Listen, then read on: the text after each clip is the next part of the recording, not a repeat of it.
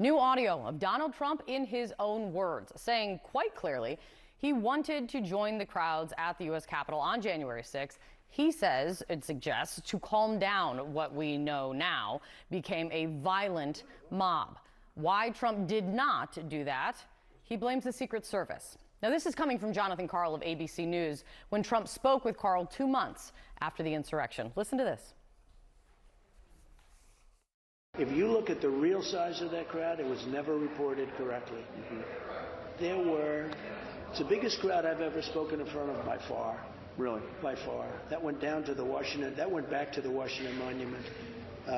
You told them you were going to go up to the Capitol. Were you just... I was going to, and the Secret Service said, you can't. And then by the time I would have, and then when I got back, I wanted to go back. I was thinking about going back during the problem to stop the problem, doing it myself. Secret Service didn't like that idea too much. So what? And I could have done that, and you know what? I would have been very well received. Don't forget, the people that went to Washington that day, in my opinion, they went because they thought the election was rigged. That's why they went. So this is important not just for yesterday, but for today as well, as Trump is set to go on trial in March on federal charges for his actions to overturn the 2020 election. And Sarah, some legal analysts and experts are already anticipating that this audio, this conversation with Jonathan Karl will play a part in that trial. You could probably bet money on that. Yeah. Wow. All right. Thank you, Kate. A New York appeals court judge has temporarily, by the way, lifted the gag order on Donald Trump and his lawyers in his civil fraud trial here in New York. Trial Judge Arthur Engron had barred the former president and his lawyers from talking about his judicial staff. At an emergency hearing this week, Trump's legal team argued that infringed on his free speech rights. Once the gag order was lifted, it didn't take very long for Donald Trump to start bashing the judge and his law clerk on his Truth Social platform, calling the judge's clerk biased and Trump-hating and calling the gag order ridiculous. CNN's Kara Scannell is joining us now from outside of that courtroom where there has been plenty of drama over the time that this has gone on. The trial is going to resume again this morning. What do we know about this gag order that has been lifted? And ultimately, it just means he can say whatever he wants? Yeah, Sarah, I mean, for now, there are no restrictions on what the former president can say about this case or about the judge's staff.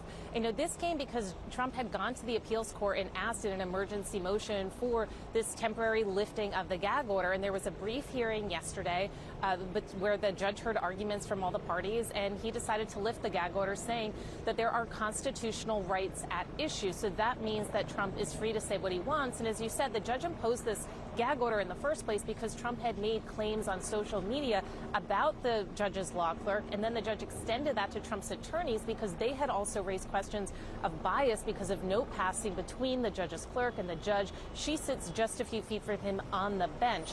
But once this gag order was lifted, Trump wasted no time. As you said, he made those statements on social media about the judge's law clerk. He also continued to attack the judge and the New York Attorney General. They had not been subject to this gag order, but he has continued to attack them, saying that they have colluded in this case to lower the values of his properties. That's because the Attorney General has sued Trump, saying he inflated the values of properties, and the judge, before this trial began, had agreed, finding that these financial statements were inflated. And he also has called this investigation a hoax and a PR disaster for New York State. So, we are now in the 31st day of this trial. This is the end of the first week of Trump's defense. They started with Donald Trump Jr. on the stand, talking about how spectacular and incredible all of their assets are and the value that the Trumps added to them.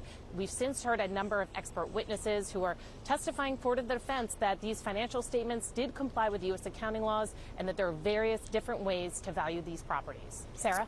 Yeah, and with his win in the appeals court about the gag order, you can be sure that whatever happens in this court, there will be an appeal by Trump and his lawyers. Thank you so much, Kara Scannell. I appreciate your time. John? All right, with us now, CNN legal analyst and former federal prosecutor Jennifer Rodgers. Counselor, great to see you. I want to go back to the Jonathan Karl tape of Donald Trump talking about January 6th just a short time after. Kate suggested that this could play in the March federal trial involving Donald Trump. How so? What was important there? Well, so they've charged him, of course, with this vast conspiracy to effectively steal the election. They didn't charge him with the insurrection itself per se, But this is all evidence of that conspiracy, right? Because the insurrection, of course, was the last-ditch effort to stop Congress from certifying the vote. So the fact that he's recorded saying, basically, I knew that these were my supporters, they were there to do what I wanted them to do to stop the certification, is good evidence of his participation. He really seemed to know what was going on up at the Capitol on January 6th, and then he even suggested that he could have gone up there and calmed them down. Now, I don't know that that has any legal importance here, but maybe some political impact. Yeah, I mean, the notion that he sat on his hands while watching TV and did absolutely nothing, knowing that they were there to do what he wanted them to do, and he didn't do anything to stop the violence that was going on at the time, is a pretty persuasive point about his bad actions. Could you get that in front of a jury?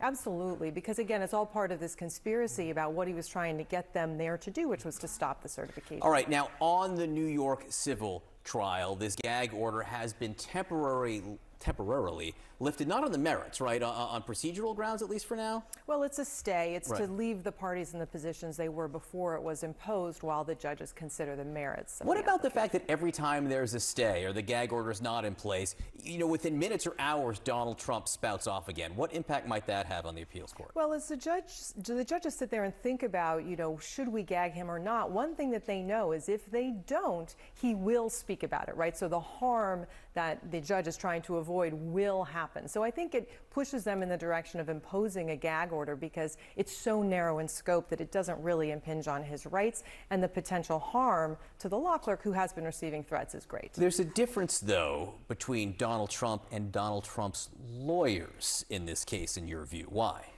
Because his is so narrowly drawn, right? He still can make all the complaints he wants to about the judge, the process, the Biden administration, the attorney general, and so on.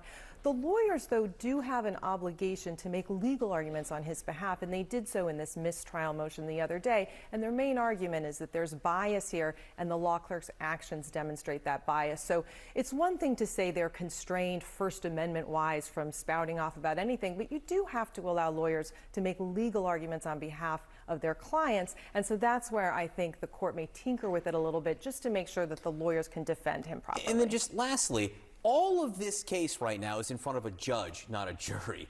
This judge has to rule on the civil trial. He's already found Donald Trump and the company liable for fraud. Now he's got to basically pick an amount he's going to fine them here. Does this have any impact, all this swirling discussion about the gag order and everything else that's going on, have an impact on how he could rule? I don't think it has an impact on how he will rule on the merits. I mean, of course, it impacts him in the sense that he's waiting on an appellate court to kind of opine whether he was right or wrong. And so he might think about being more conservative to the extent he wants to impose additional restrictions and that sort of thing. But he's listening carefully to the evidence, and so he'll make his decisions based on that. Jennifer Rodgers, great to see you. Thank you.